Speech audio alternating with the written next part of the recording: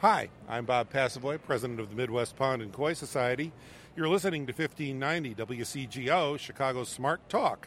The Mike Novak Show starts in 3, 2, 1. Don't touch that red button! Live from a cul-de-sac somewhere in Evanston, Illinois. It's the Mike Novak Show with Peggy Malecki. After 20 years, still Chicago's only deep green gardening and environment program. Heard every Saturday morning on 1590 WCGO. Chicago's Smart Talk. Good planets are hard to find. Temperate zones and tropic climes. And true currents and thriving seas. Wind blowing through breathing trees. Strong ozone and safe sunshine. Well, good planets are hard to find. Good planets are in the main. Clean beaches and They're not Robin and Marion. They're not even Robin and Batman. But they are a dynamic duo. Here they are, Peggy Malecki and Mike Novak. High forests, no wetlands. Well, good planets are in the main. Right. Wait, I'm not finished typing yet. What? Oh, yeah, wait. Good morning. I'll fill the time while you're typing. Oh, go ahead. I'm typing on Facebook here. See, I got to add names so that we can go live on Facebook, which we are going to go in 3, 2, 1. Okay, tune in. It's Ta-da. blurry. It's blurry, though.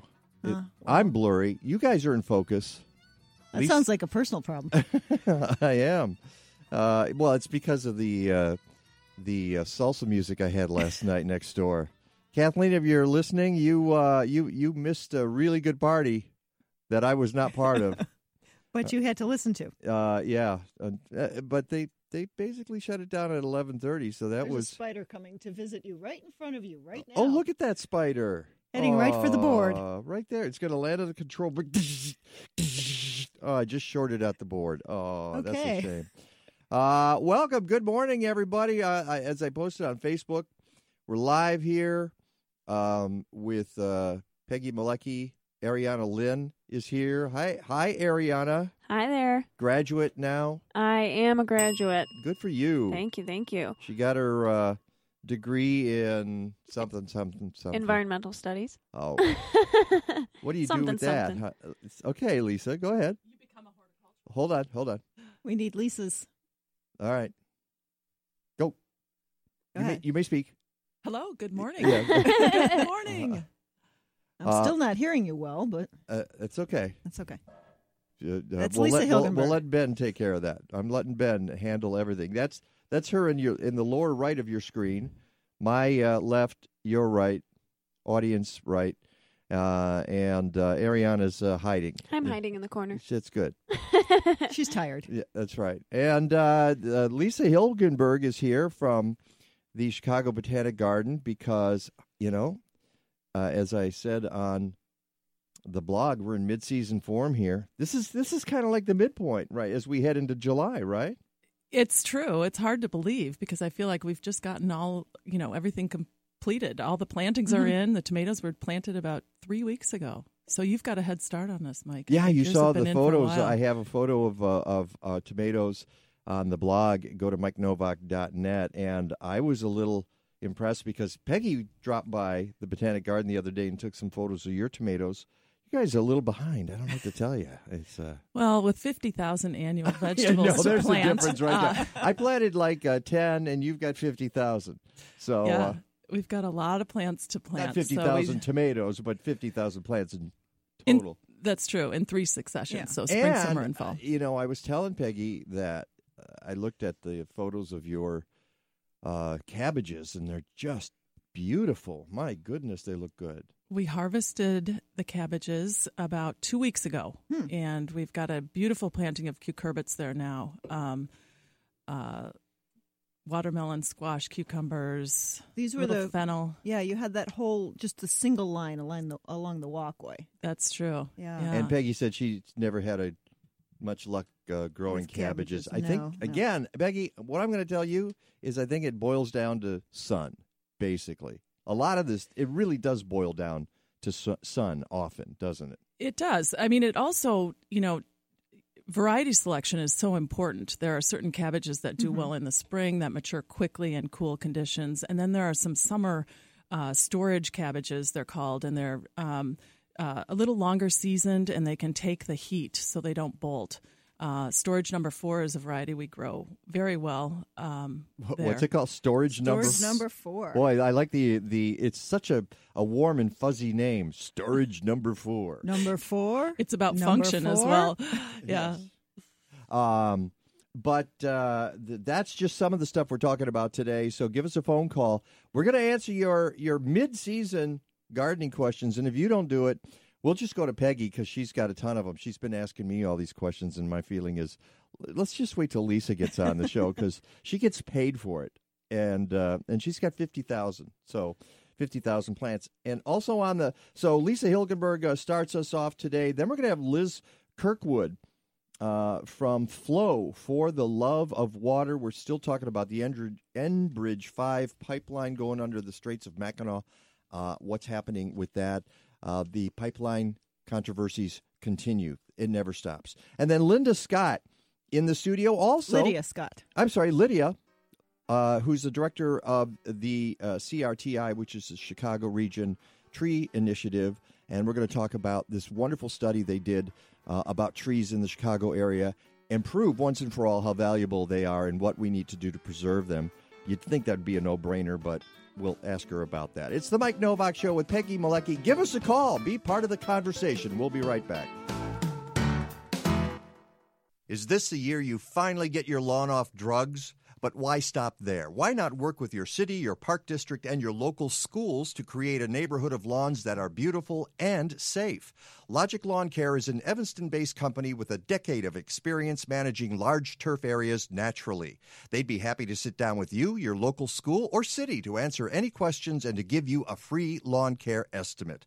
Go to logiclawncare.com or call 847-421-6500. DNR Services Unlimited has been serving the north and northwest suburbs since 1992. They can take care of those little problems that never get done. They perform complete bathroom, basement, and kitchen remodels, and if you're looking for a complete home makeover, they can handle that too. Visit their website at restorethenorthshore.com or give them a call at 847-998-1687. That's restorethenorthshore.com or give them a call at 847-998-1687. It'll be easy to find someone cheaper, but a lot harder to find someone better.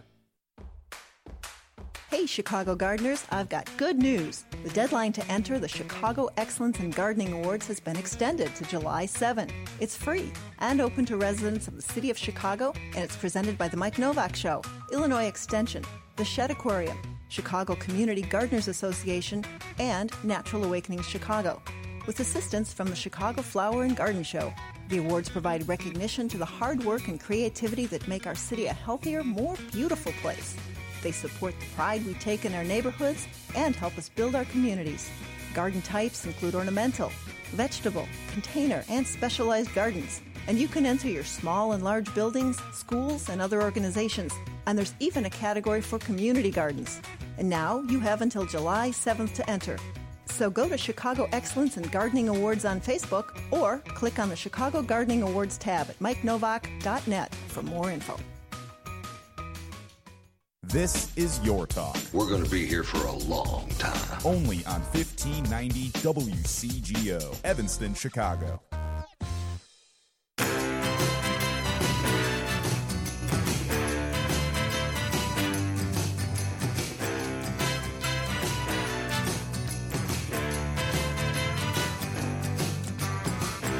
See, now I'm mad.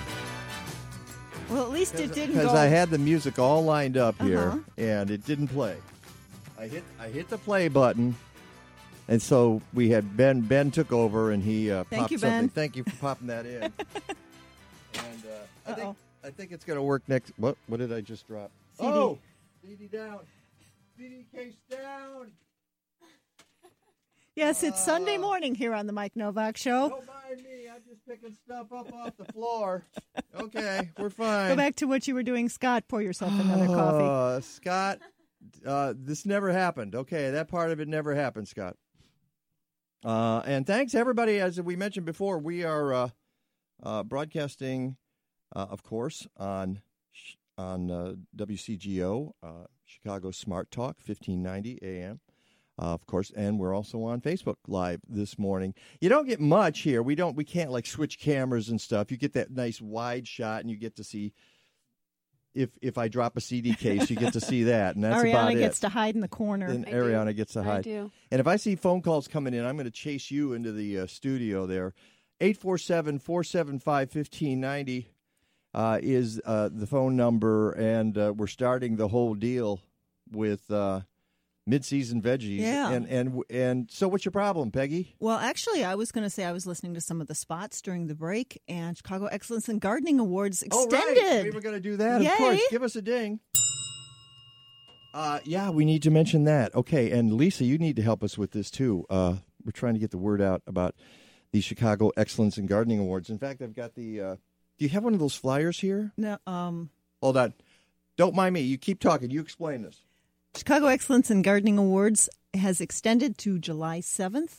If you're a Chicago gardener, you're welcome to join the free competition, which is in its inaugural year, sponsored by the Mike Novak Show, Natural Awakening Chicago, the Shed Aquarium, Illinois Extension, and Chicago Community Gardening Association, and our new sponsor on board, Chicago Flower and Garden Show. Yeah, Tony Abruscato from the Chicago Flower and Garden Show sent out a newsletter this week. And so we're letting people know that the deadline for entering your garden, if you live in the city of Chicago, no matter what kind of garden you grow, you can be part of this. We're bringing awards back to the city of Chicago. A lot of great folks doing this, and we thought, let's extend it a little bit. And I kind of figured we would anyway. This is just the way you do things, is get people all excited and then extend the deadline so they can get their entries in.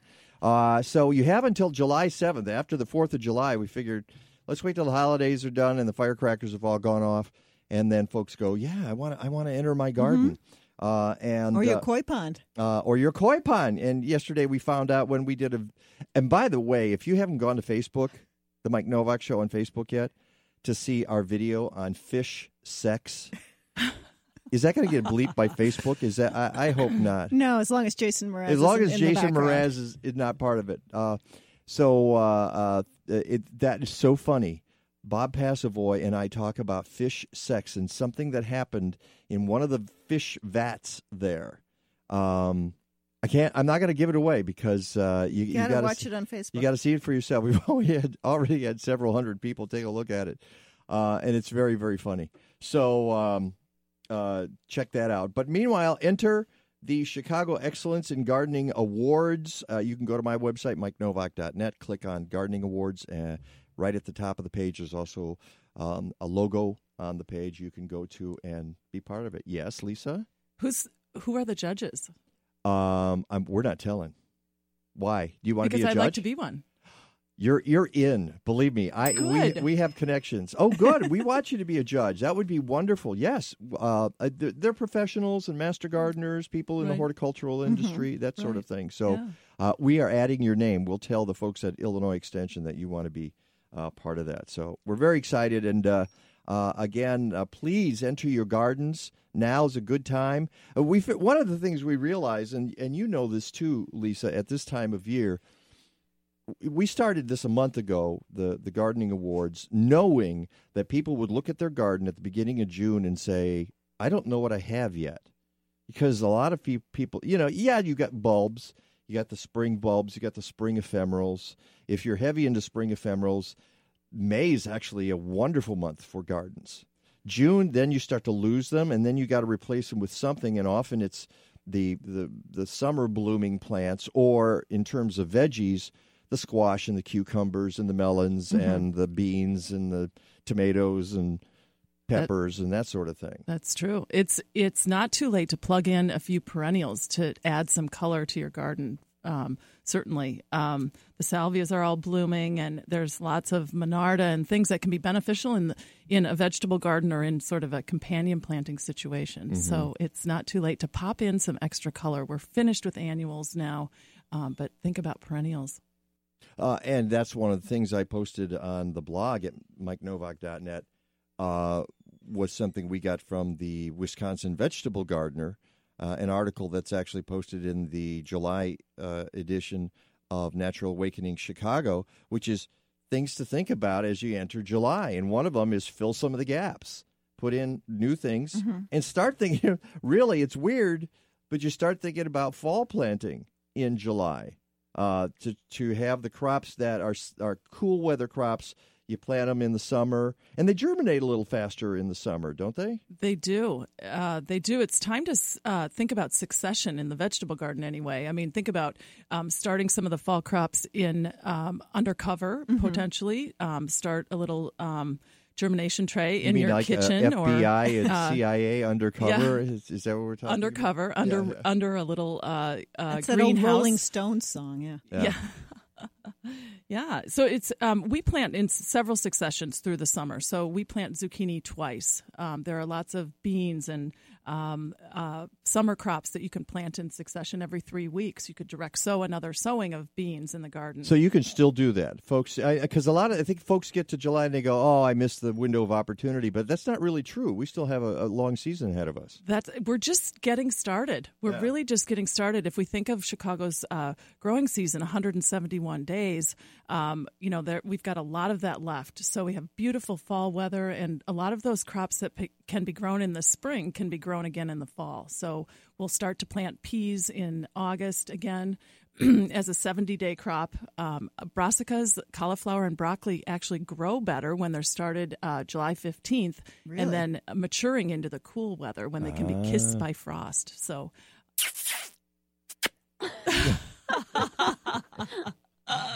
that was Jack Frost there. He just popped in.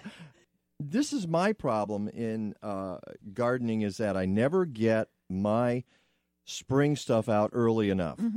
In March, I always look outside and go, oh, it's too cold. I can't do this. And this is actually when, at the end of March, beginning of April, is when you should have that out. And then it gets to May, and I went, oh, I guess I lost that opportunity. But now here at July, August, you get to think about the fall crops again. But you have to be prepared. You have to be ready.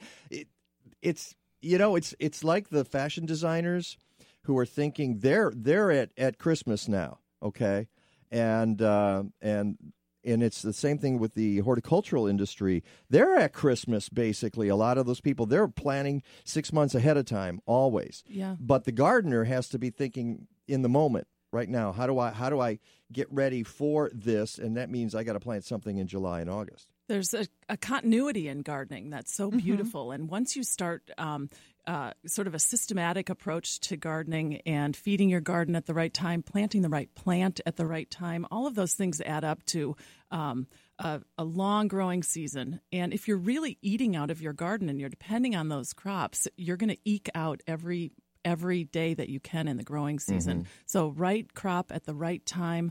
Soil temperatures really matter. The daytime temperatures are really important as well. Certain crops don't do well when it's over 75 degrees during the day, so you want to wait until the fall to plant some of those cool season crops. But I'm working on 2018 summer designs right now for the Chicago Botanic Garden. So we're getting ready. We really are like the fashion industry. We're doing it a year in advance. Oh, my goodness.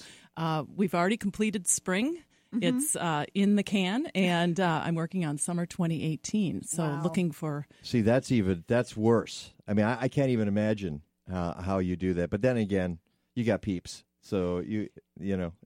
Well, we're looking for culinary trends, and we're looking for, interesting plants. And what are the culinary trends you're looking at? Well, we've planted some interesting tomatoes this year, which is an heirloom marriage tomato. So they've taken it's a Pan American seed project through Ball, and they've taken a couple of heirloom tomatoes and their best qualities from these heirloom tomatoes that taste so great, and they've bred them and they've created these heirloom marriages. One in particular that's interesting that's in the garden is called Cherokee Carbon. And the Cherokee line, there's a lot in there. And we learned about that last year when Craig LaHoulier came into, and he was on the show earlier this year. Right. In fact, I'll tell you in a second. I wrote to him about a tomato problem I had, but I'll tell you about that in a little bit. But go ahead with your Cherokee. Well, I just think that there are lots of interesting plants that home gardeners might see in the garden center, and so we're trying to anticipate those things when we're planting 2018. Right.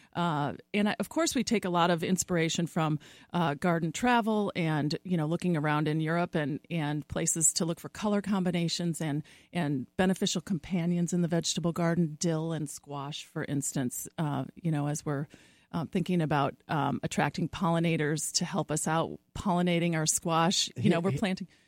Does dill help pollinate squash? I think dill attracts pollinators, so that's a good thing because squash need to be. It's a very interesting conversation that Peggy and I have had because I showed her the garden in my dead neighbor's yard yesterday.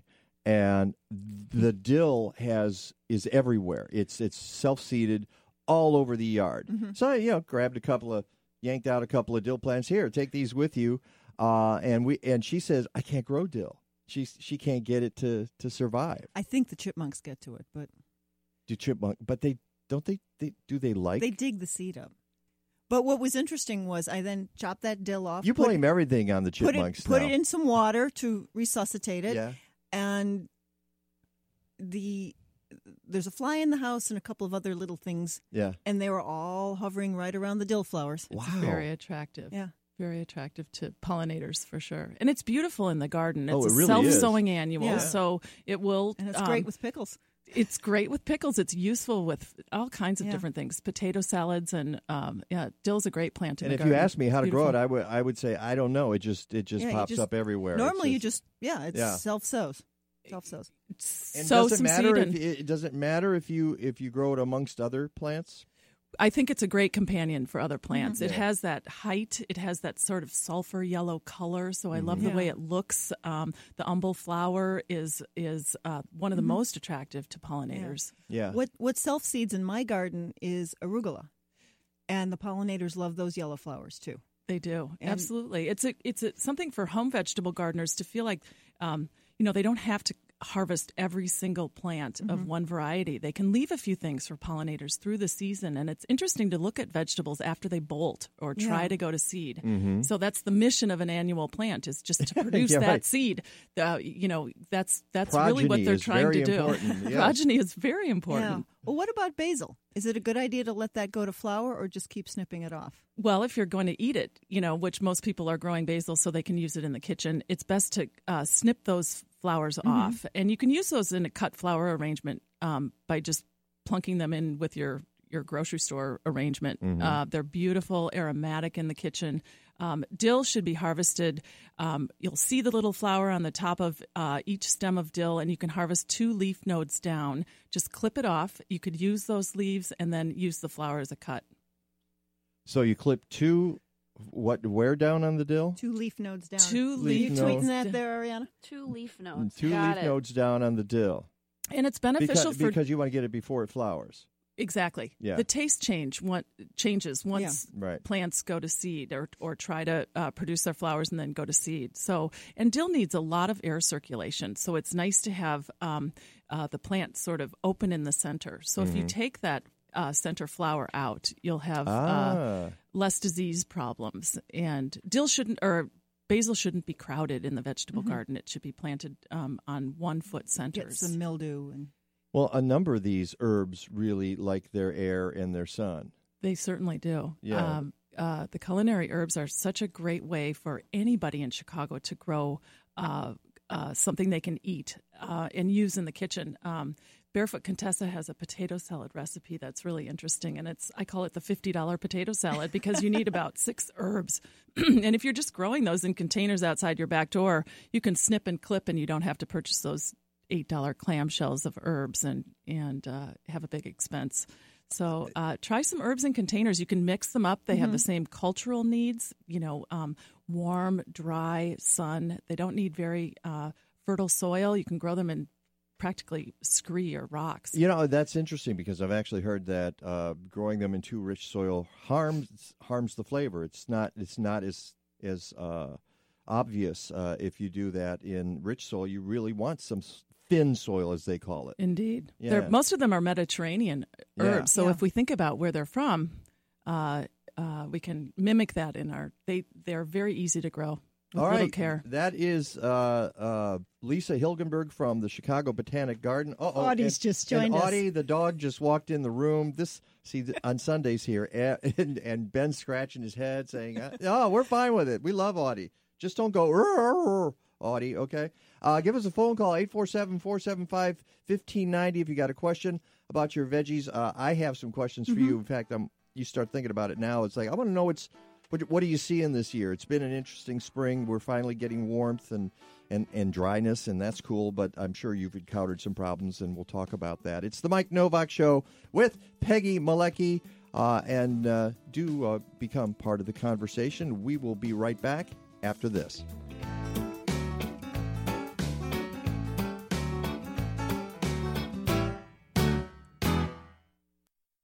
Have you ever walked into a hair salon and been overwhelmed by the smell of chemicals?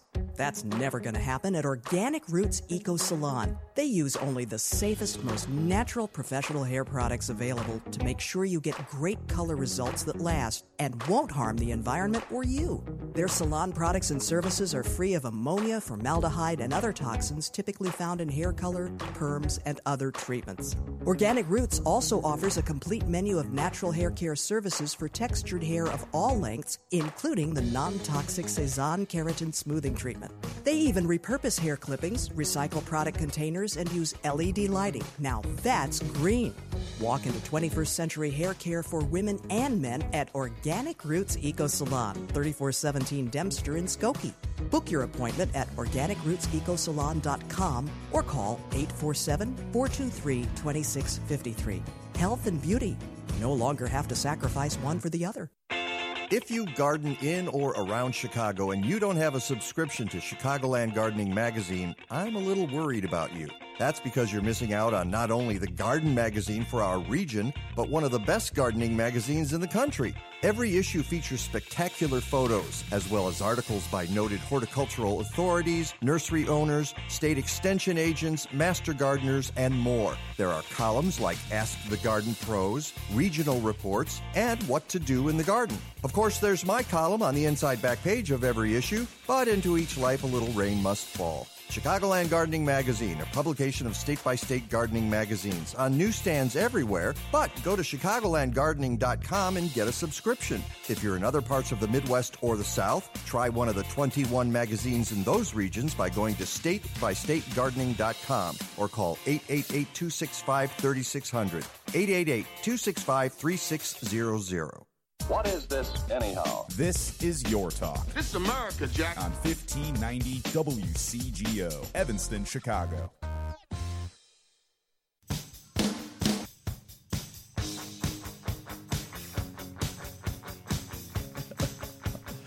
Itchy trigger finger. He didn't trust the CD player I here. know, he doesn't trust me. That's what's going on. He has no faith in me at all.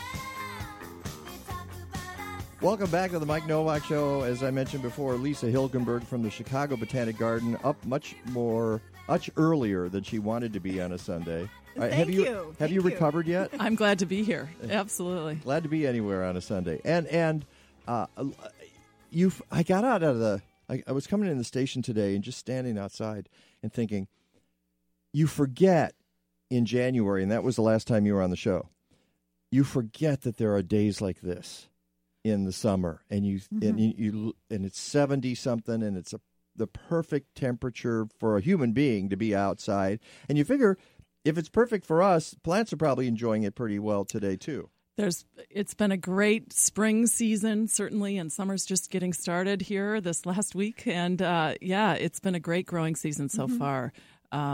We have all our summer vegetables in the garden at the Chicago Botanic Garden, and it's things are just sort of settling in. We're seeing that first spurt of new growth, and as we kind of move forward, we'll think about fertilizing things at the right time and making sure to add compost through the season. And it's been great growing weather so far, although I did see a temperature in the 50s for this week in the evening. So that's pretty cold for tomatoes. It might be this evening. That is. It's not. Is it tonight?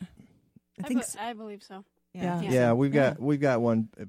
Well, it was 59 this morning at my house, at least. It doesn't really hurt them. It might slow them down a little bit at this point, wouldn't it? I think that during flowering, it can cause some early tomato problems. One in particular is called cat facing. Okay. And that's kind of a brown, leathery spot on the end of a tomato. It can cause blossom end rot, this inconsistent moisture that we have. So there are challenges, and the first set of fruit may exhibit some problems just because of this temperature fluctuation. And you mentioned you were doing a whole tomato troubleshooting talk the other day. Yeah, we've been talking a lot about tomatoes. They're such popular vegetables. We can, they're probably the most popular with home gardeners of any vegetable. And so we're growing kind of one of everything. And so what should people be looking out for now, though, with all the rain and then it got dry and then rain?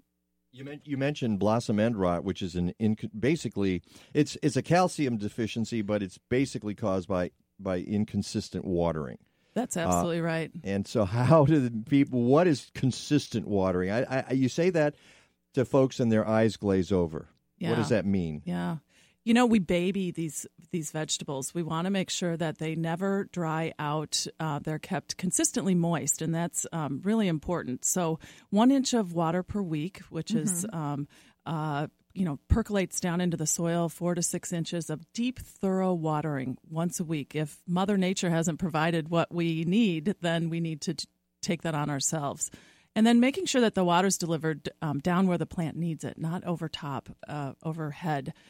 So avoid using a sprinkler in the vegetable garden and just delivering the water with a long-handled wand right at the root system.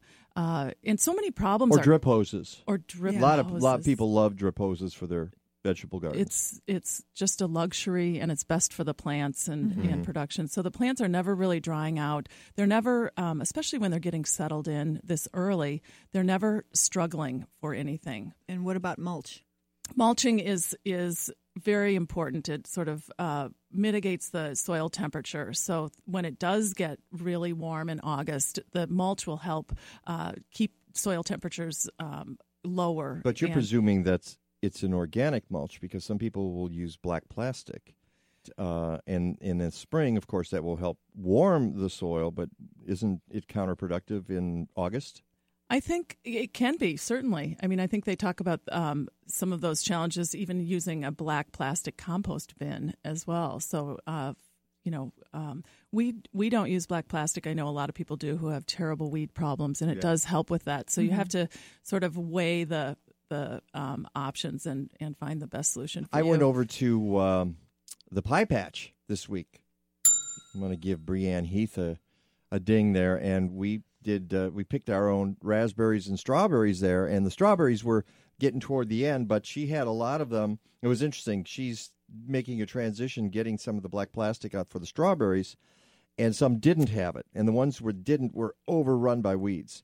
And the ones that did, you could actually see the strawberries. And I would imagine that in the spring with strawberries, it warms up the soil a little bit, so black plastic is probably very useful for strawberry production. You're absolutely right. I think that's how commercial growers grow them in California.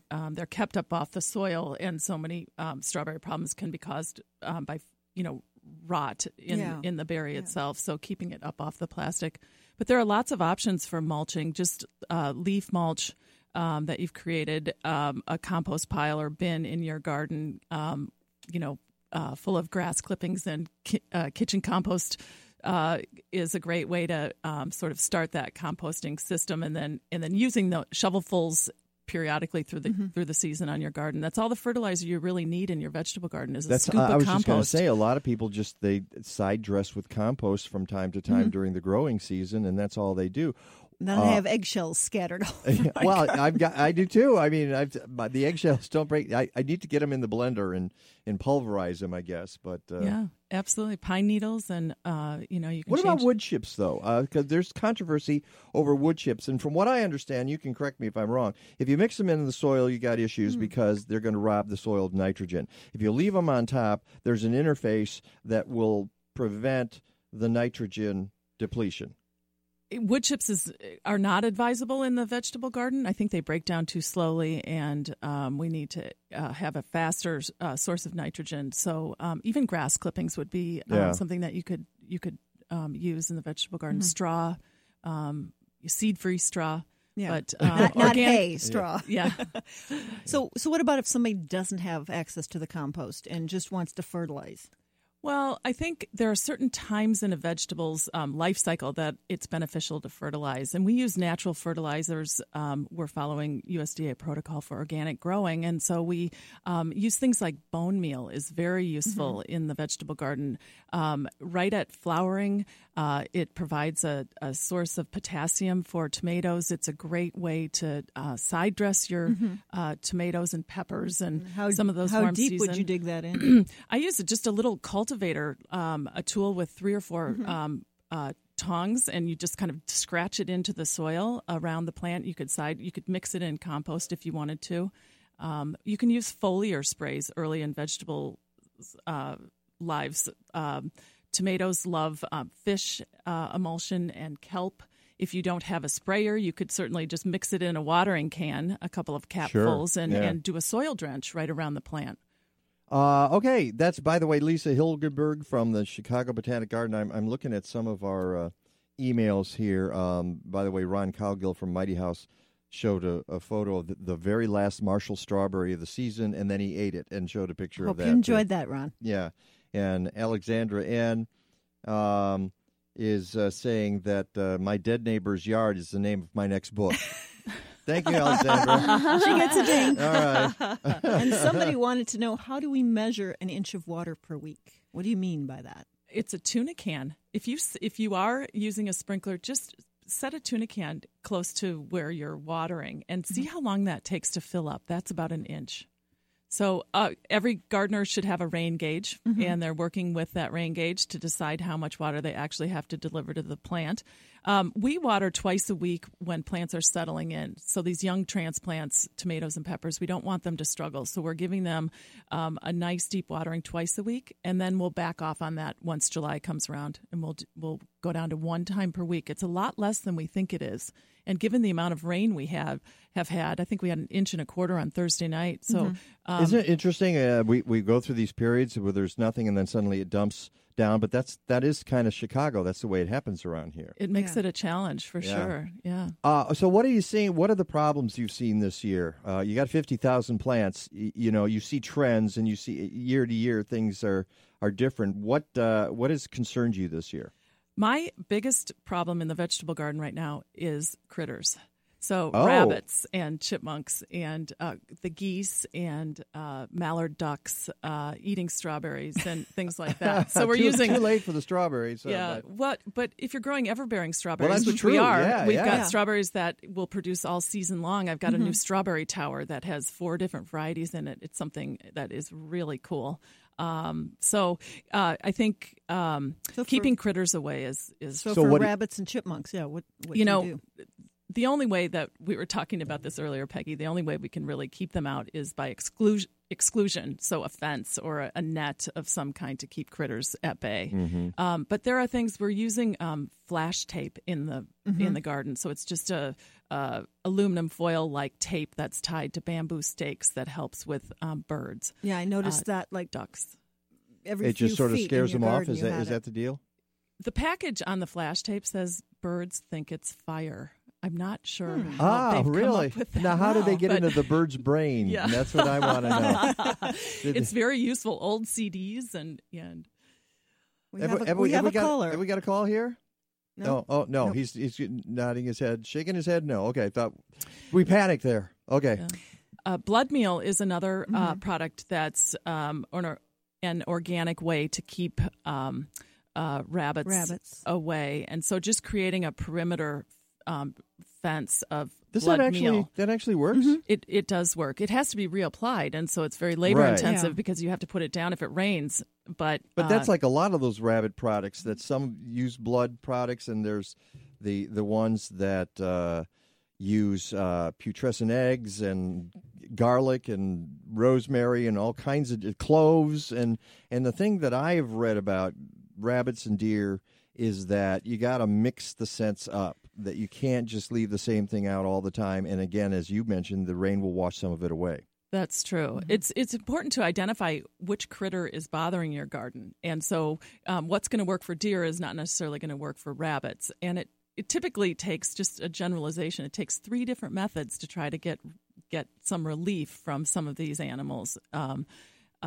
So you have to keep at it, keep trying a different technique. And that's the hardest thing, are critters.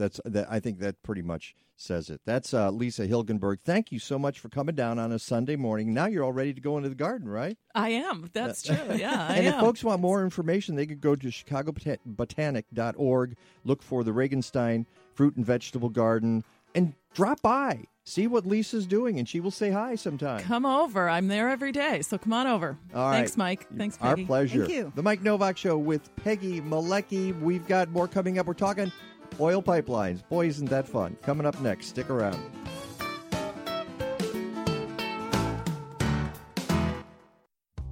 Now's the time to get on board with one of McHenry County's premier sustainability and healthy living events. If your business offers products or services that are eco-friendly, healthy, locally produced, or energy efficient, McHenry County College wants you to join them as an exhibitor at its annual Green Living Expo. The event takes place November 4th, but registration for vendor and artist space is open now. McHenry County College is celebrating its 50th anniversary, and this year's Green Living Expo is going to be bigger than ever. They've added an artist walk where visitors can shop and chat with local sustainable artists. And if you offer eco-friendly holiday gifts, you'll get a head start on season. Mike and I were there last year, and the expo is a great way to interact with McHenry County's green community. Register today for the McHenry County College Green Living Expo. Call 815-479-7765 or email sustainability@mchenry.edu. A good day's gardening can sometimes be a bad day for your muscles and joints. Dr. Bonnie Flaster is a chiropractor who uses gentle, non-force adjustments to relieve pain. With 29 years of experience, she relies on a variety of treatments, including low-level laser, acupuncture, and gentle chiropractic. Visit her at River North Wellness Center and find health tips at rivernorthwellness.com. Call Dr. Bonnie Flaster at 312-642-7545 and get back to feeling good.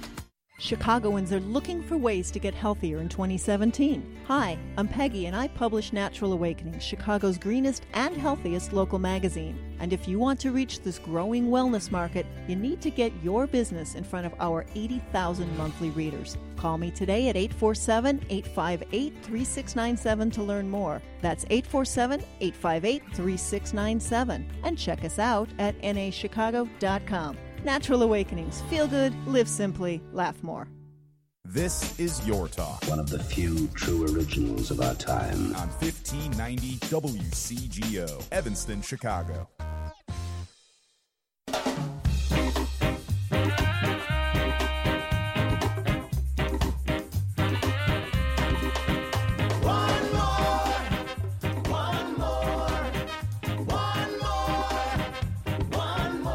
And it seems as though there's always one more, and it's usually a pipeline.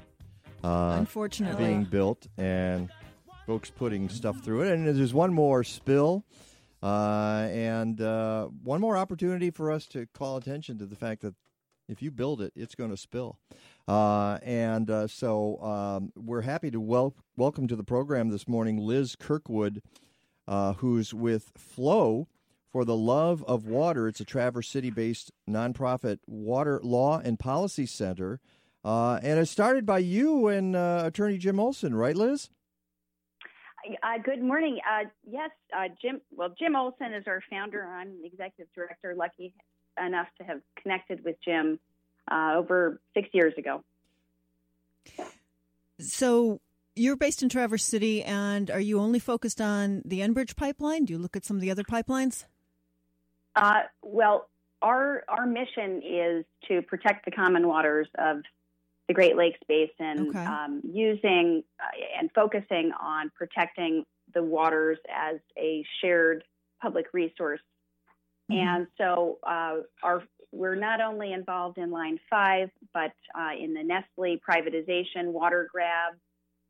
We're very concerned about the algal blooms in Lake Erie, the invasive species, and carp. So all things Great Lakes. Yeah. And so we had Mitch McNeil on last summer talking about Enbridge when some of the protests were happening around Labor Day weekend. And he's with Surfrider Chicago. Yeah, and then we started noticing recently that Enbridge 5 seems to have heated up again. And Enbridge 5 is the pipeline bringing Canadian oil around the Great Lakes and also under the Straits of Mackinac. So where are we now with that pipeline, with some protests, with some public comment periods?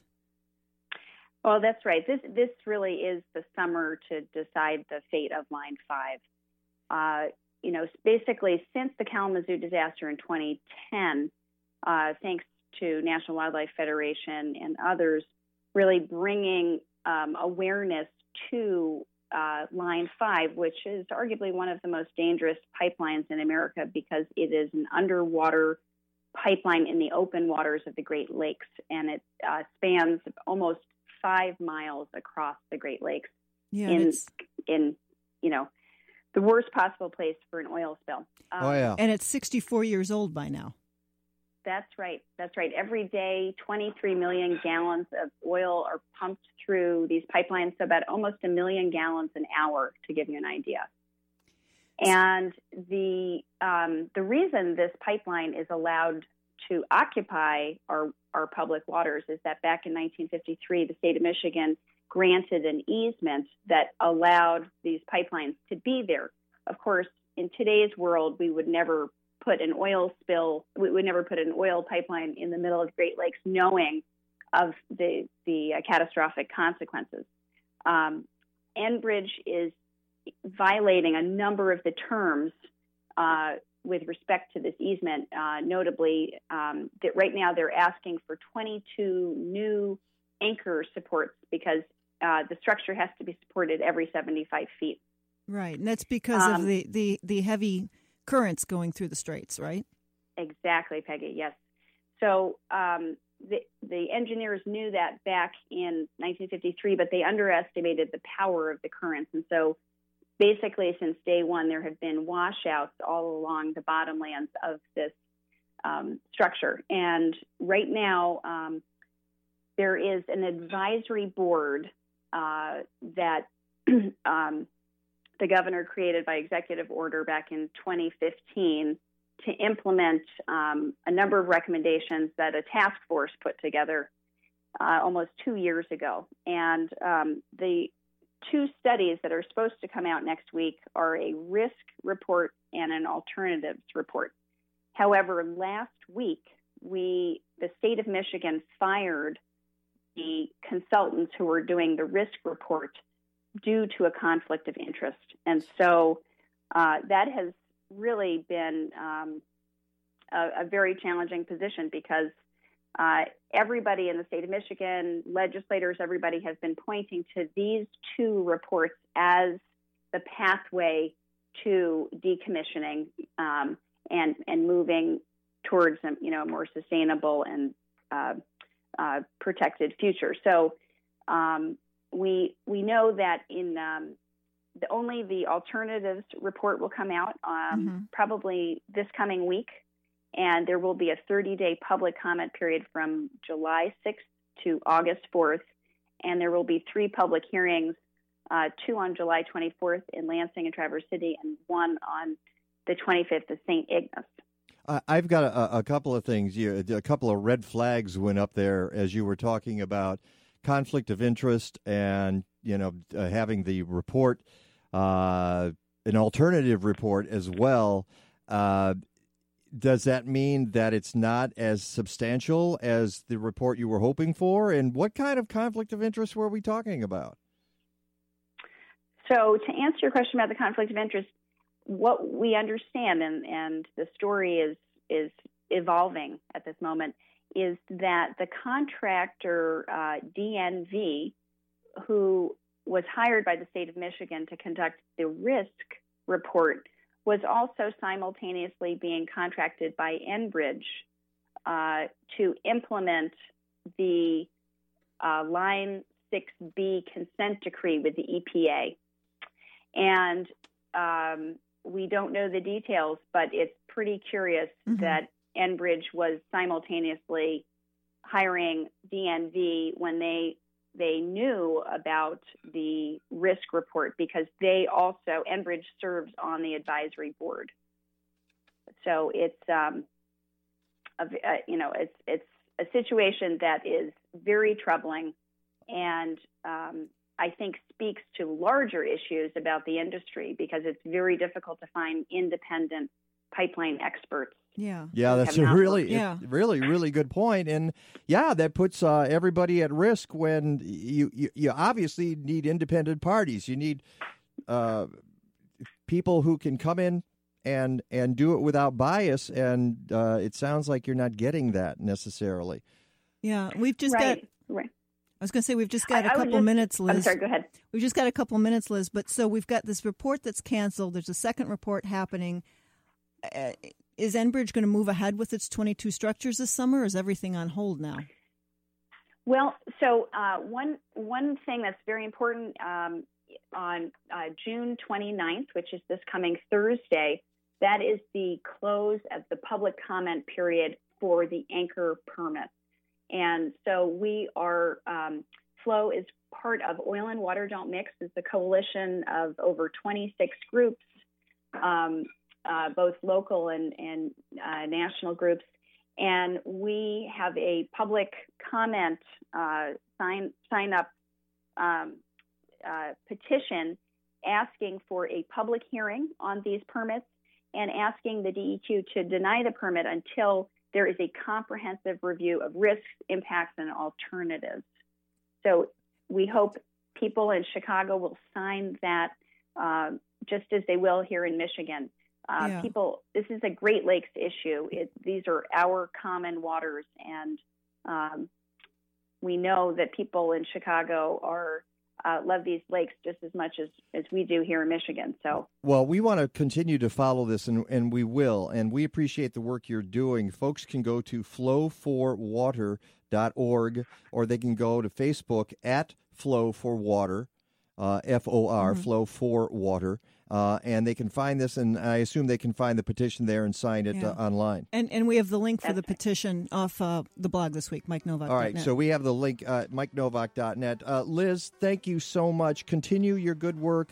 We're going to follow this up because I'm a little concerned about whether you guys have enough time to get all of this done. Just like in radio, we never have enough time. Thanks a lot. I know. Have a good Sunday. Thank you so much. All right. It's the Mike Novak Show with Peggy Malecki. Captain's log, stardate 42326.1. The Enterprise is under attack by an apparently hostile life form. Mr. Worf, status report. Inexplicable, Captain. They appear to be perambulating vegetables. We are being stalked by stalks of asparagus. That is incorrect, Mr. Worf. Asparagus officinalis, or killer asparagus, was the subject of a very popular 21st century tome by the brilliant author Mike Novak. Mike Novak. I'm familiar with his work. Mike Novak was one of the smartest, funniest people in the horticultural world of the 21st century. Sound red alert. Shields up. Tell me more, Mr. Data. He has been variously compared to Mark Twain, Dave Barry, and Edgar Allan Poe. Edgar Allan Poe, author of my favorite children's stories. Captain, I am attempting to access a copy of the masterpiece. It seems to be available online at AroundTheBlockPress.com. AroundTheBlockPress.com. AroundTheBlockPress.com? Yes, Mr. Watt. Yes, Captain. AroundTheBlockPress.com. How many times can I say it?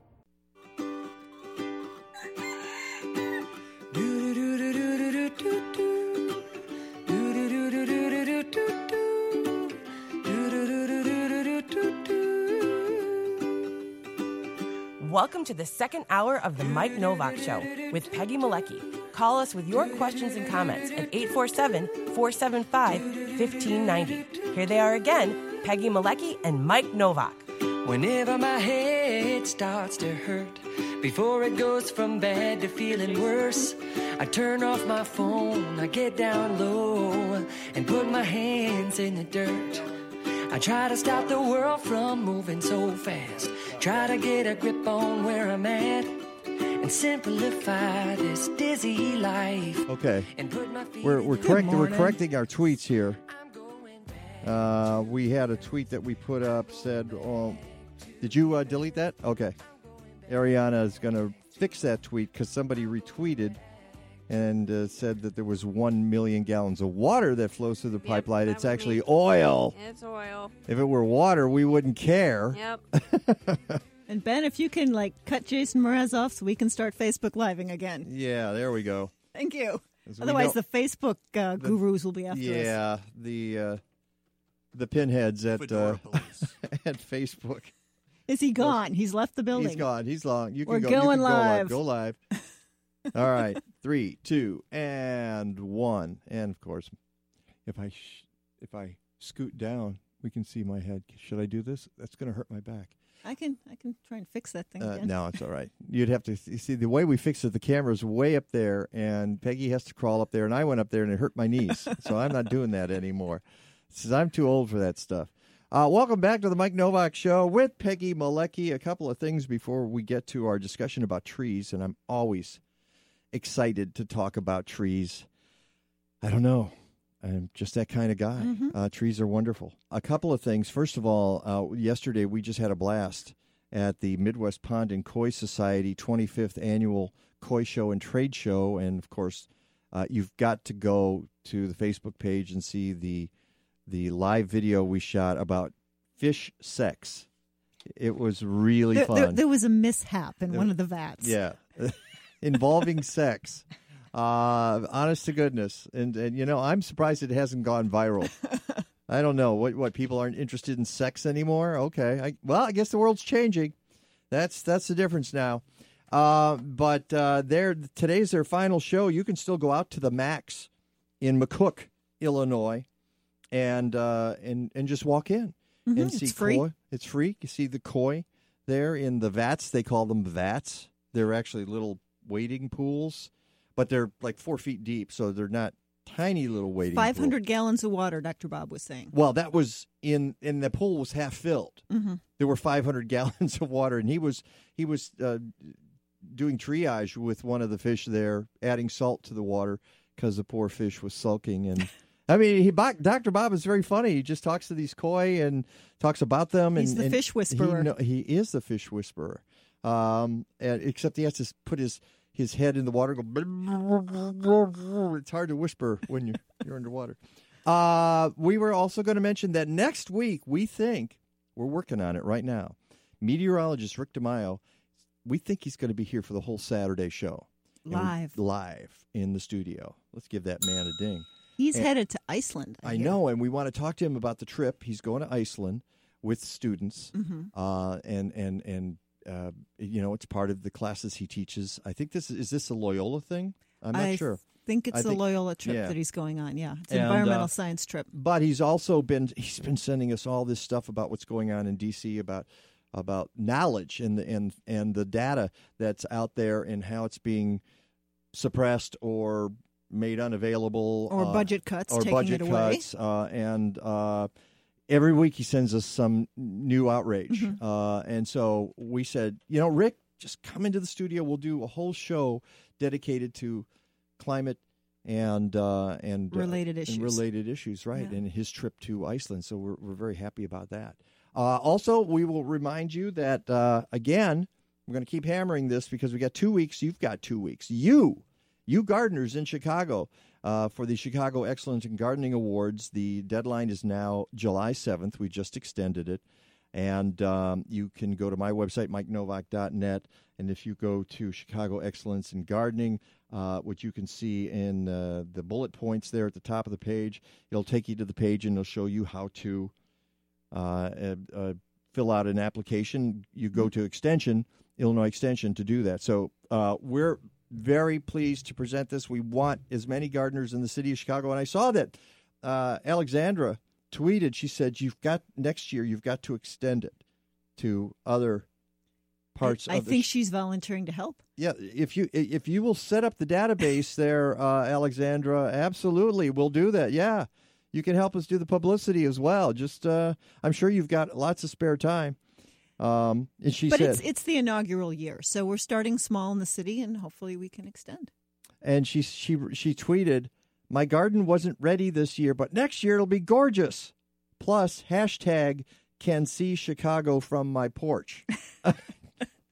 So give her a ding. That's the and that's why she's not doing that. So all right, when we come back, we talk trees. Lydia Scott is here from the Chicago region tree. Okay, I don't. You've got CRTI, and I don't remember. Lydia, you just tell me what it is. It's the Chicago Region Trees Initiative. Okay, I did have it right. Mm-hmm. Chicago Region Trees Initiative. And we're going to talk about a new study that they just did and how it shows the worth of trees. I knew this. You knew this. But we need to show it to some other people and then how to put it to good use. Give us a call if you're interested, 847-475-1590. It's the Mike Novak Show with Peggy Malecki, 1590 WCGO, Chicago Smart Talk.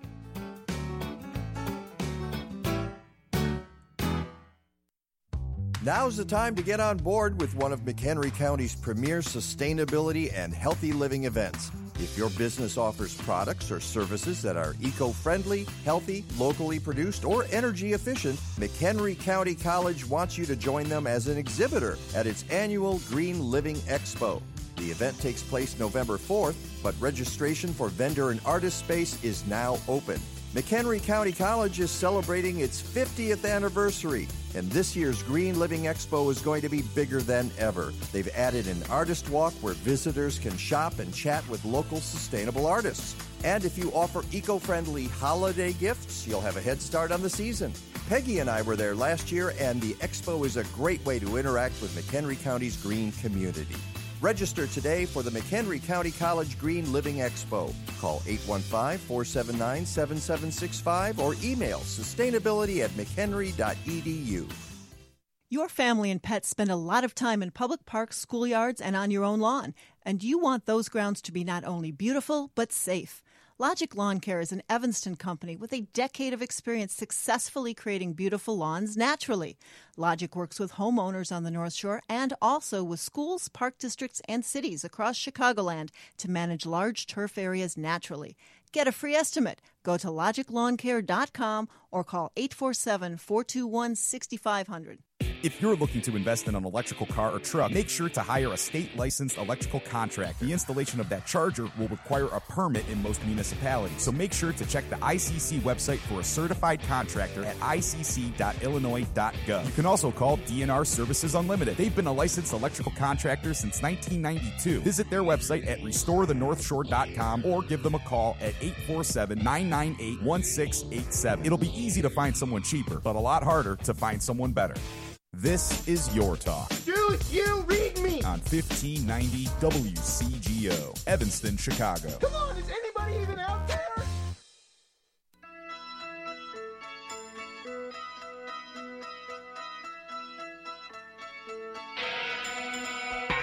Stand in the place where you live. Now face no. Think about direction, wonder why you haven't now. Stand in the place where you. See, I think of this as the prototypical song about science. It's just getting people to, if you just look around you, just it's everywhere. For 1 second, sort of acknowledge that you live. You're not just in yourself. You know, it's one of those things where, and you know this, Peggy, because you and I have ridden together in vehicles where you're driving and you realize that the person in front of you thinks that they're the only person in the whole universe.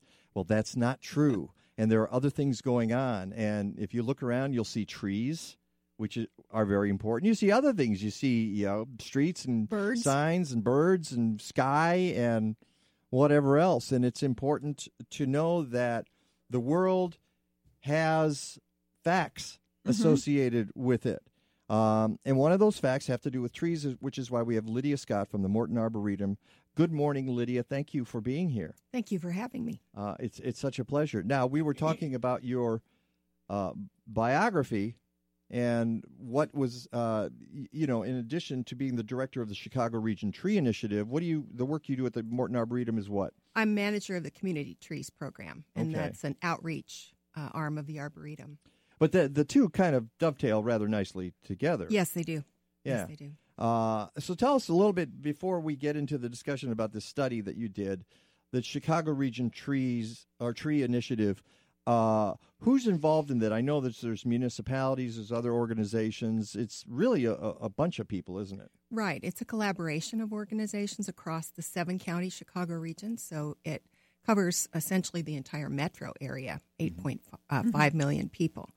And our lead partners are major organizations such as the U.S. Forest Service, the U.S. Fish and Wildlife Service, Chicago Metropolitan Agency for Planning, the Nature Conservancy, and Open Lands. There are a number of them. And they've all been selected because of their expertise in particular areas that help support our mission to improve the health of the urban forest and the health of people within the Chicago region. And when did this get going? In 2014. We began in 2014. All right. I thought it was... There have been other initiatives before then. I know that earlier in this century, there were initiatives to quantify the trees in the Chicago area. So this is the latest incarnation of that. That's right. Yeah. And is it focused? Is sort of the hub of activity the Morton Arboretum? No, it's not. We're really making a concerted effort to engage organizations and communities from all over the 7-county region. So it's not even Chicago-centric, although Chicago's in the name. And there was big discussion about that when the name was selected. Always. Do we want to do that and risk alienating communities that are further out? But we felt it really was representative of the metro region.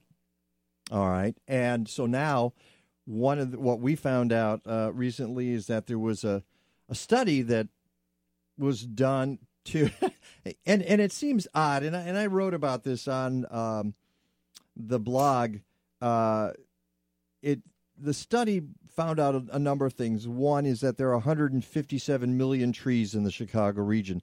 How do you determine that there were 157 million trees? I imagine it's a combination of observation on the ground and observation in the air, that sort of thing, and measuring canopy and knowing that if you've got this much canopy, you have this many trees below, and some extrapolation and that sort of thing. Is that how you came to that? That's right. It started with a census in 2010, and actually a census was conducted in the Chicago region in 2007.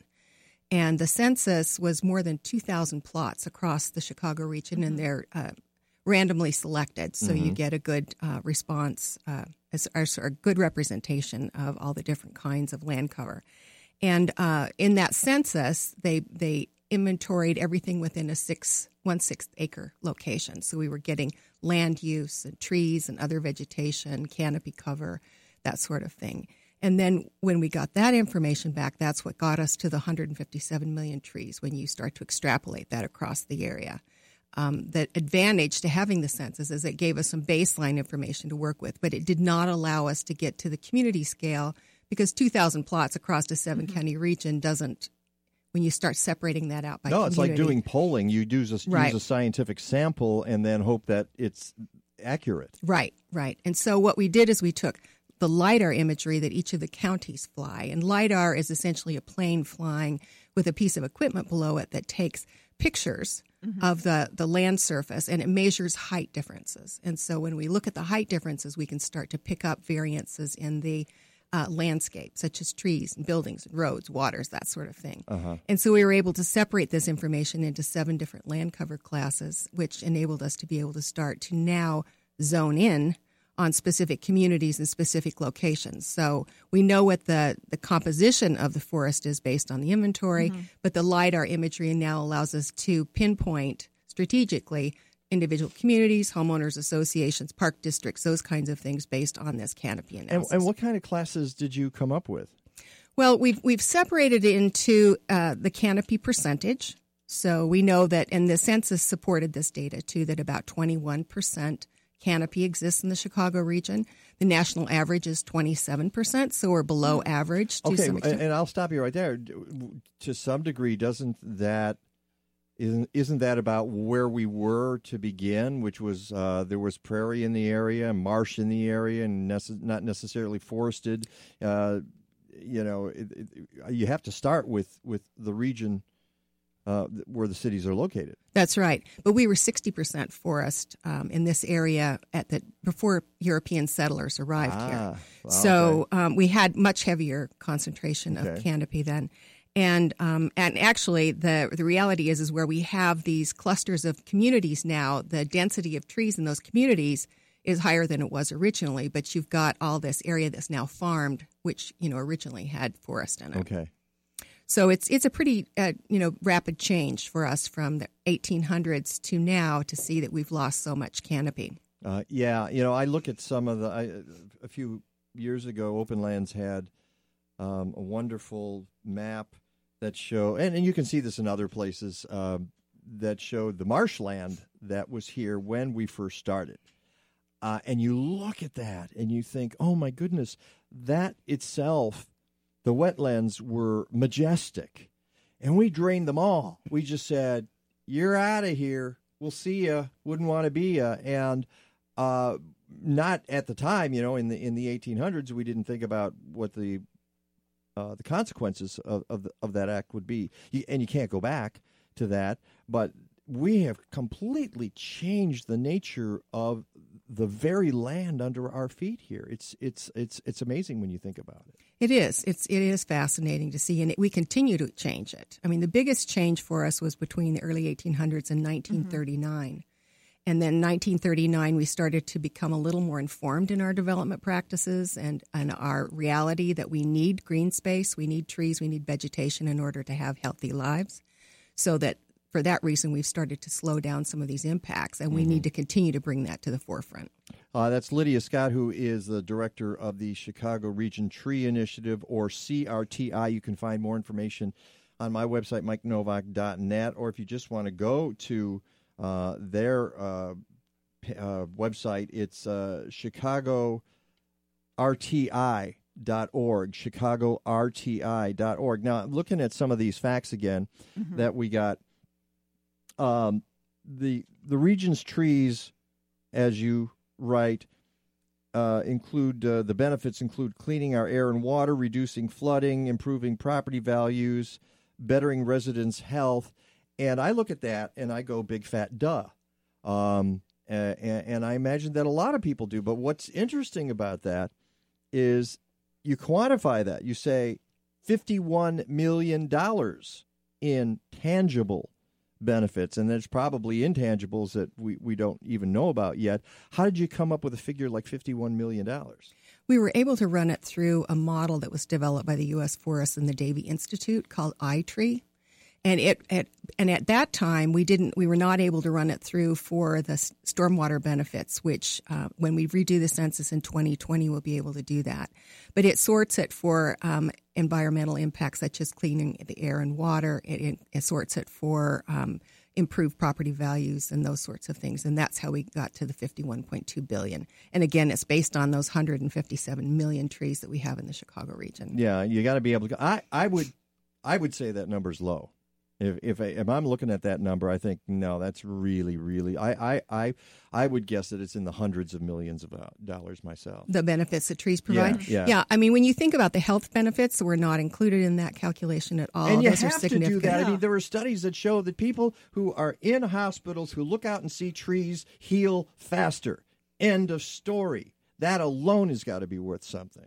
Well, there's wonderful research going on now at the University of Illinois on the psychological benefits and how children with attention deficit disorder have much reduced symptoms by being exposed to nature and being able to get out into the environment. Japan is a country that the doctors actually write prescriptions for nature walks. They call it forest bathing, where people have to go out every day and actually walk through the trees because they found it makes a significant difference in how you think. Forest bathing. Yeah. We got to tweet it's that. Very interesting. Yeah, it is. Forest bathing. We'll there's get a that few programs trying to start in this country for that I've just seen a little bit. But Well, we're a little slower to come on to this than some with pretty other. much everything. Yes, we're backward. Just when it comes to nature, there's a lot. Why are we always catching up to the rest of the world? I don't get it. Well, we don't seem to be getting ahead, and that's why we're here, is to try to promote that. And now we're, unfortunately, and Rick DeMaio will come in next week and talk about this. You heard us promoting that, about why it looks like we're going to get farther behind. That is nuts, and it just makes my blood boil, which means I have to go do a nature bathe. Yes, and feel better, right? See, that's the way it works. While we're on the subject, you mentioned Davy. I imagine you've got people, probably Bartlett, involved in there. Who are some of the business partners and NGO partners you have in the initiative? Well, we have Open Lands, which I mentioned, which is a non-governmental entity. We have the Bartlett is one, Graft Tree Care, Save a Tree. There are a number of those tree care companies that are invested, because obviously it's, the more we care about our trees, the better the business is for them. But they also have a stake in making sure that those trees are healthy so that they can perform better for us. We have a number, as we mentioned before, of communities that participate with us, but we also have Blacks in Green. We have Neighborscape. We have a number of organizations that we're starting to work with to help improve the environment in the region. Mm-hmm. And again, Lydia Scott from the Chicago Region Tree Initiative. All right, looking back at some of what you've got here, and again, sometimes it's surprising, sometimes it's not so surprising. Here's one that is not surprising to me once I read it, but is kind of depressing, which is 60% of the 7-county Chicago region's trees fewer than 10 species. Yeah, have fewer than 10 species. And lots of buckthorn. Buckthorn is like the prevalent species here. That's a little scary, isn't it?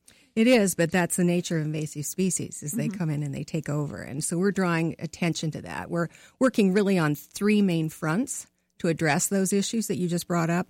One is the health of the forest, and we know that lack of species diversity is a significant problem for us. We just lost 8% of our regional forest to emerald ash borer. Right. And before that, I mean, we lost American chestnut. We have lost American elm, and we're constantly scrambling to replace the species, the keystone species that we've had. And it just seems like it gets harder and harder and harder to do that. That's why diversity is really critical. I mean, when you look at the street trees in the Chicago region, 19% of street trees were ash, but 32% are maple. So when something comes in to wipe out maple trees, we're going to be at twice the devastation that we were with the loss of ash trees. So we encourage people not to plant any more than 5% of any one species. So the best rule of thumb I've heard for planting a tree in your yard or on your property, look at your neighbor's yard and plant something else. Something different. Mm-hmm. And if you can, something native to the area. That's the important thing. But make it different from what everybody, because that's what people do. It's like, and all you have to do, it's not just maples and ashes, as you say. We lost the American elm. What do we replace them with? Ash trees. Mm-hmm. Boom. Now we're suffering. Now then the maples are going to go. I figure honey locust is on that list. Yes. We've got so many honey locusts. At some point, they're going to get something. And what are we going to have left? We're going to have all these marginal species that people sometimes plant, but not really, because, it doesn't grow fast enough. I don't really like the shape. It's messy. It's messy. Yeah. Those. Well, we've developed a tool for that. One of the things that we found from the census was that 70% of our trees are located on private property. Okay. So when we start talking about trees, it's not just a community, a public, a mayor, trustees issue. It is really the private property owner is the one that we need to be focused on. And so at the Arboretum, we developed a tool called the Tree Selector that allows you to identify where your tree's being planted, some of the traits that you want it to have, if it's going to be impacted by salt, some other things. And once you click those boxes, it'll give you a list of species to choose from, so that it's encouraging you to think about diversity. There are more than 230 species on that list, so there really isn't an excuse for coming up with broad species diversity. except availability. Yeah, cost and availability. Because a lot of people, for good or ill, walk into the garden center and they want what's there today. And if that species isn't in there, they're going back to the same old, and that's a problem. They shouldn't do that. They should really research and get the species that they want. But it happens. But all right, we need to take a short break. We've got to put that. What was that called? That tool at the tree selector. Tree selector. Let's tweet that out. Let's get that on Facebook so people can start using the tree selector. They need to do that. And when we come back, I want to talk more about the Chicago Region Tree Initiative and the things they found out. It's fascinating stuff. I hope you'll join the conversation. 847-475-1590. If not, I got lots of questions. We will be right back. The Mike Novak Show with Peggy Malecki. Did you know a typical carrot travels 1,838 miles to reach your dinner table? That's not a sustainable distance, and it's a great reason to consider eating more locally. In a Green Diva Minute, you'll learn more and be on your way to living a deeper shade of green. Reducing your food miles is one way to lower your carbon footprint and eat more sustainably, which is healthier for the planet and probably for you too. So go to your local farmers market and get to know your farmers. Consider joining a CSA, Community-Supported Agriculture, and get fruits and vegetables fresh from the farm directly. It's also a great way to stimulate local economy. Find a farmer's market or CSA near you by going to localharvest.org. I'm Green Diva Meg. Find more useful Green Diva podcasts, videos, and of course, lots of low-stress ways to live a deeper shade of green at thegreendivas.com.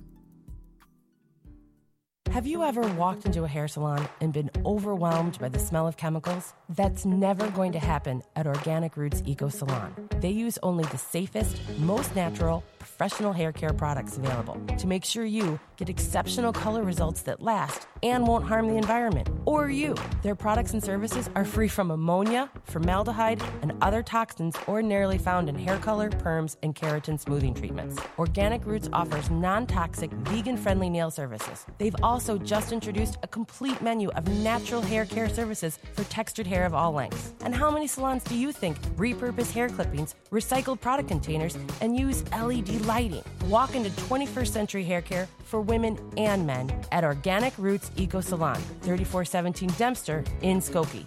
Book your appointment at organicrootsecosalon.com or call 847-423-2653. Health and beauty. You no longer have to sacrifice one for the other. What is this place? You're in uncharted territory. What do you mean? Where are we? I don't know if you've heard this. I don't know what it is. Tell us your name, please. 1590 WCGO Chicago.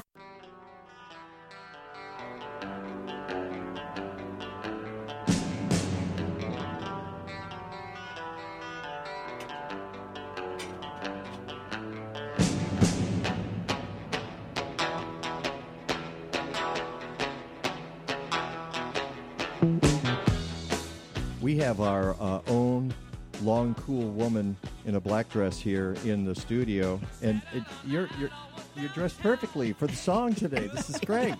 This is good stuff. That's how I would describe myself too. And that's Lydia Scott from the Morton Arboretum. We're talking trees and the Chicago Region Tree Initiative. I wanted to get back to, and those who are listening on Facebook, because we're running Facebook Live here, they know where this conversation's going right now. But one of the things I want to get to is something you mentioned earlier and before have we gotten, by the way, the tool out there, tweeted out? Thank you, Ariana. You're welcome. The idea that nothing's going to change unless individual homeowners get involved. And I know this from my work with Chicago Living Corridors, an organization that's a new organization. I don't know if you're familiar with them, but it's based on it's about a year old, and it started based on the Doug Tallamy book, Bringing Nature Home, and the idea of creating nature corridors, habitat corridors for our critters out there and our various species, plant and animal, and 95% of the land in Illinois is privately owned.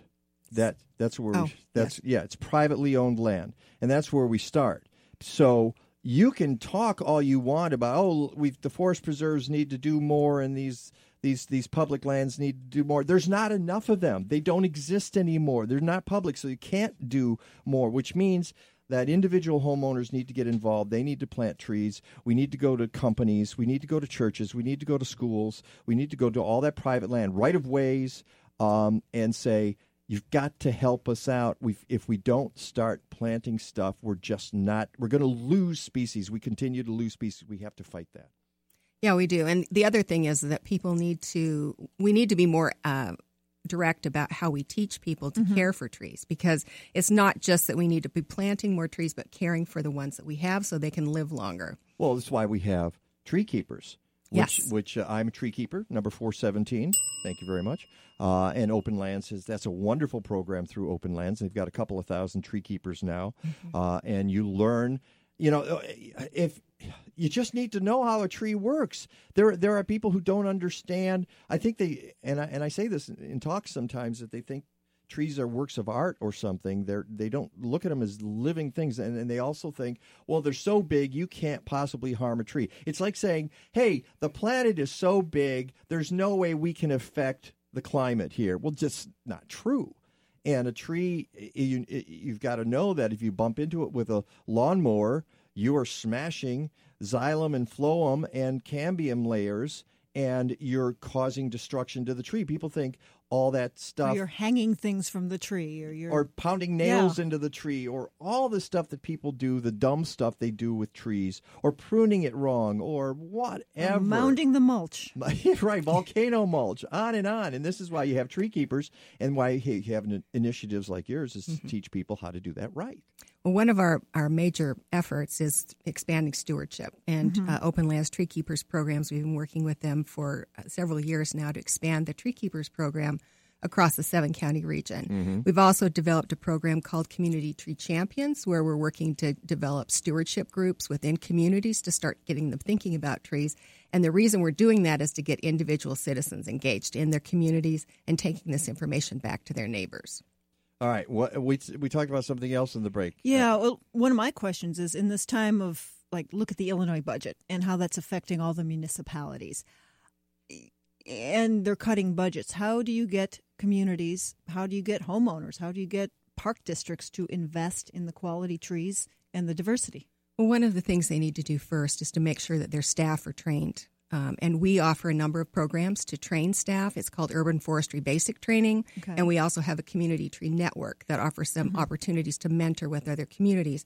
So while they may not have additional resources, they can strengthen the resources that they have. We were lucky enough this year to get funding from the federal government, which is being allocated out to communities, $15,000 grants to publicly owned landowners. To increase tree planting, developing inventories or management plans on their properties, and that grant is due July 1st, I believe. So that's out there. We also are working to engage private entities such as corporations in these public-private partnerships. So when you go to a community and you start talking to them about what their forestry needs are, then we say, okay, who are the businesses, who are the corporations in your community that we can engage with you? And most of them have some kind of a sustainability requirement that they have to meet for their stockholders or their boards. And so this is an opportunity to build both parties in this joint partnership. So there is that opportunity there. The other thing that I think is really critical, and you know this from being a tree keeper, is that if you plant smaller trees, they cost a lot less money, and they actually catch up to the ones that were larger when they were planted. How do we disabuse the people out there of all the myths about trees that exist? And one of them is, I want a big tree now. And what folks don't understand is that if you get a big tree, it had to be dug up from someplace. And when you dig it up, you're taking off about 90% of the root system, which means it's going to take a while. And if you don't water it properly, it's in burlap. Then it's in burlap, and if you don't water it properly, it's going to die.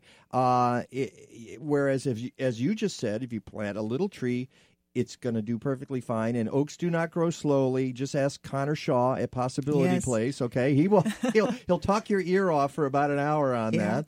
And these and as Doug Tallamy says, and we mentioned Doug Tallamy before, an oak tree is going to have more than 500 species of caterpillar alone on it, and this is why you want those trees. Yes, if you can plant native species. They've evolved with the wildlife that live here, so that even as the birds migrate from Mexico to Canada every year, they stop here before flying over Lake Michigan to get their little stomachs full and feed and replenish themselves so that they have the energy to get across the lake.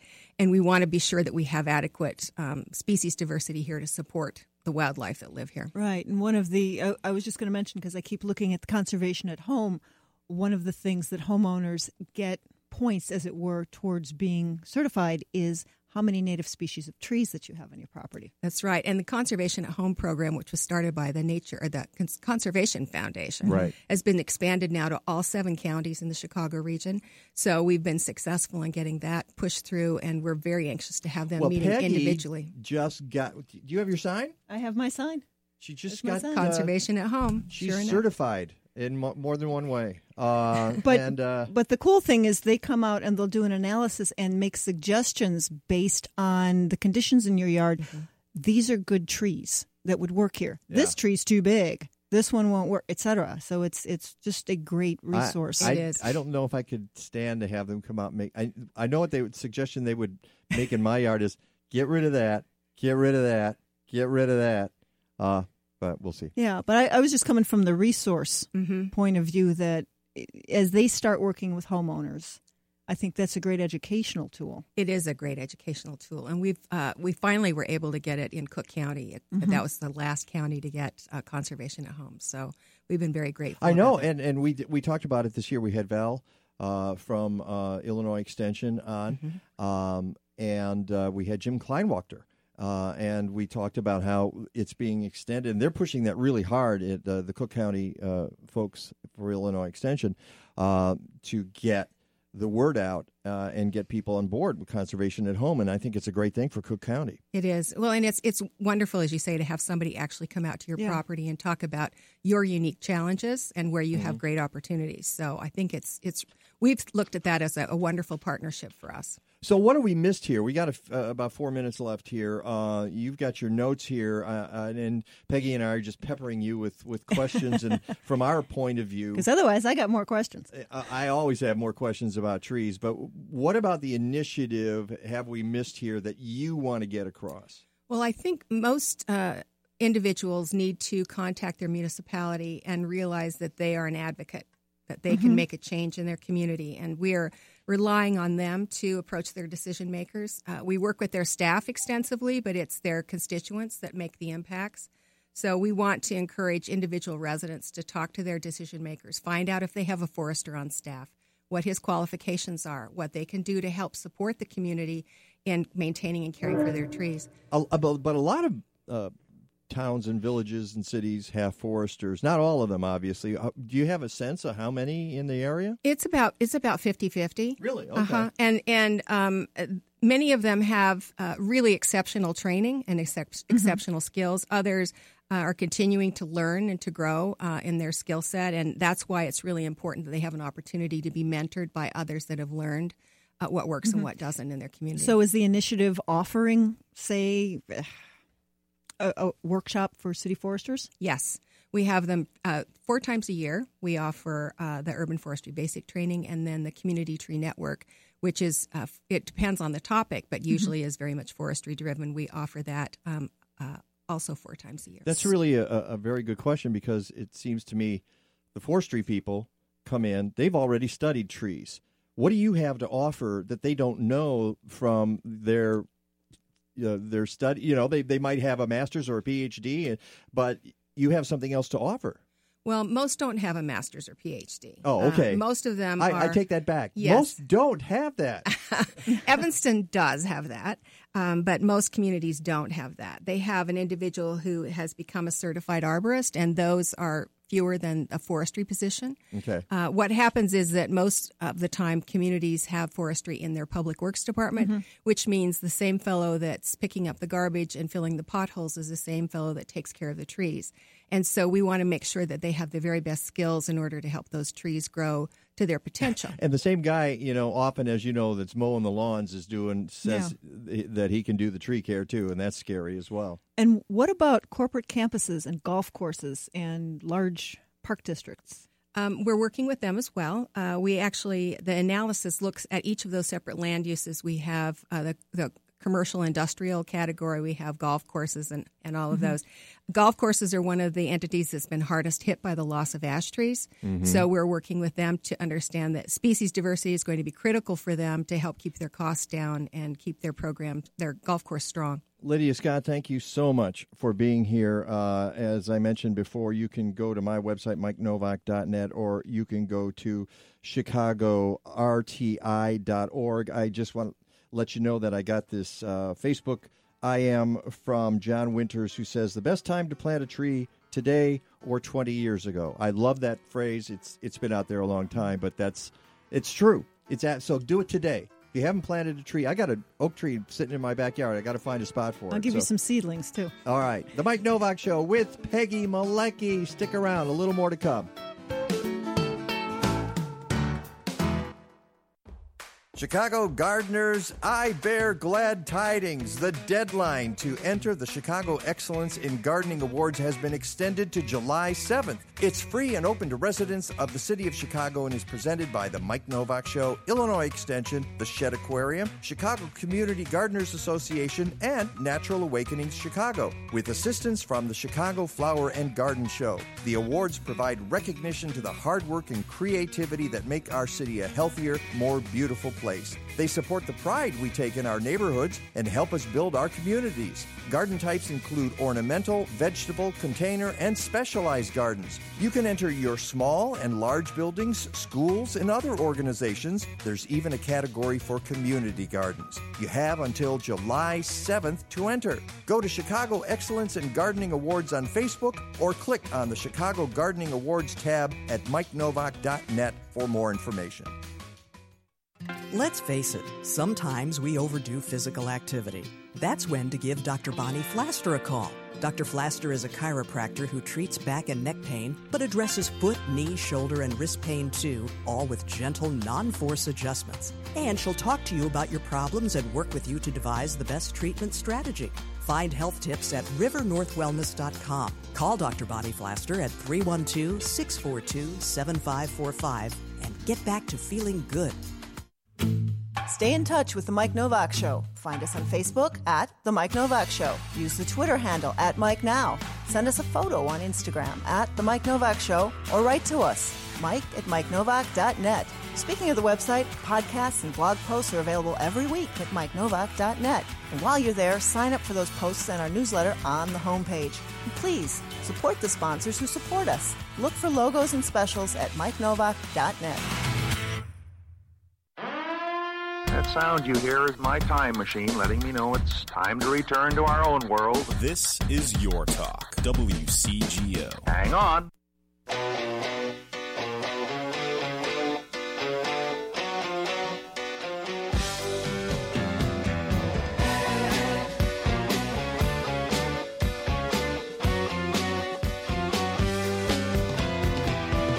Okay, welcome back. We're in the home stretch.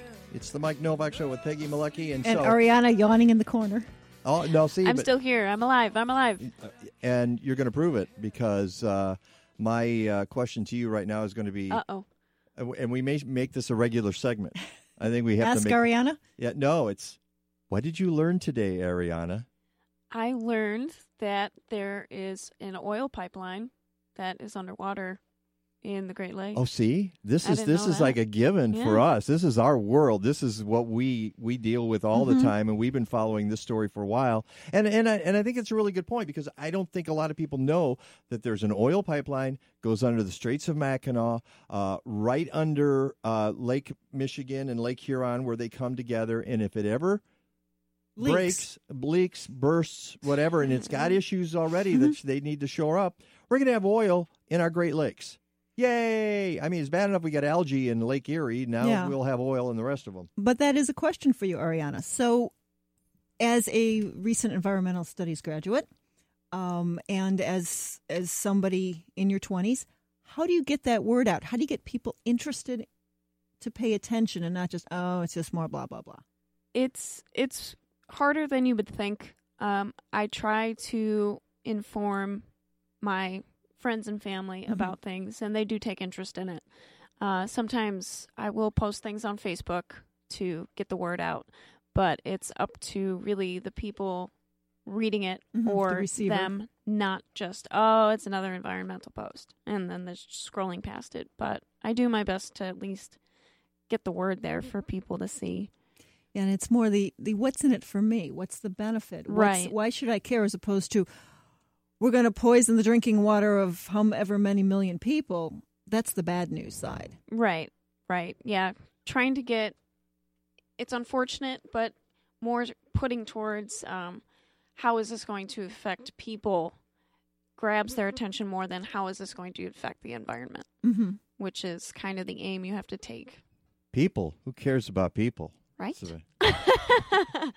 No, it's we're kind of interested in what, because Rick talks about this on the show all the time, because he teaches environmental studies of one kind or another, climate change, and he deals with a lot of kids your age and adults your age who are just learning about this, and we're always kind of fascinated by what he has to say, and he never has enough time to talk about it on the show, which is why, again, and we'll promote this. We think we got to talk to Rick. It's always about his schedule, whatever he's got. We hope we can have him on for the whole show on Saturday. It'll be the Rick DeMaio special, and we hope that folks will be part of it next Saturday. We should also remind people that at 1 o'clock today, there's the rebroadcast of yesterday's show when we were out at the Midwest Pond and Koi Society. Now, you won't get to hear the video on fish sex. I have to just keep saying that. You got to go watch that. Fish sex. Or as you said yesterday, no, la, la, la, la, la, la, la, la. I'm not listening. Yeah. But, no, it was really fun. We had a great time. What lovely people. And they were so welcoming and so accommodating to us. They were just so excited to have us there. I didn't have the heart to tell them it was all a scam. I didn't know what to say about that. But if well, right there. So for anybody else who's got an event coming up, we'll scam you too. Yeah. Absolutely. We give us a call, tweet us, Facebook us, whatever, about doing a remote at your event. Yeah, we love doing that. We love. I'm going to take a photo of this at some point. I have a radio station in a box. And as I told Peggy yesterday, I was totally geeking out about this when we were at the event. We'd finished and we packed it up, and it all fits in this little suitcase. I said, I love my little studio in a box, my radio station in a box. This is so cool. Have you seen my radio station in a box, Ben? Yeah, Ben's not impressed. Yeah, he doesn't. You're not impressed, are you? He's got sonar. That's my life. Yeah, that's true. That's right. So it doesn't mean anything to him. But the cool thing is, it literally fits in a little box. The machine, the equipment has gotten so small. I know. We actually run the signal off of my cell phone. It's a program, an app that I run off of the cell phone and our computers are on a mobile hotspot, and there you go. Boom, done, as Ron Cowgill says. So it's really cool. And Ron is watching us, by the way. Hi, Ron. Yeah, because we're still on Facebook Live, unless Facebook decides it didn't like the music we were playing and it says, oh, we can't let you put that on there. Okay. Hey, listen, before we go, one of the things that came across my desk this week is very important. As you know, the General Assembly is in special session in Springfield. Now, do you think anything will get done? No. Shall we roll some dice here? No, everybody's. Nope.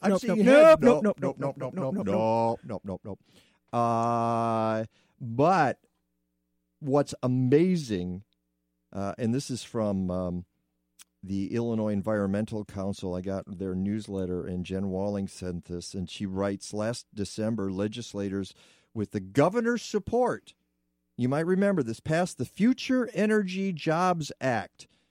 A critical piece of this law was the designation of approximately $185 million remaining in the state's Renewable Energy Resources Fund to be used for the Illinois Solar for All program.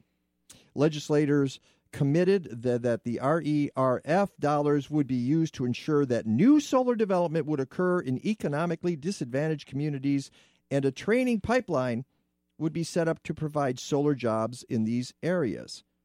The Senate GOP proposal, SB 2217, which they have put out in this special session, would sweep every dollar from this program, incredibly less than a year after creating the Illinois Solar for All program. Yep.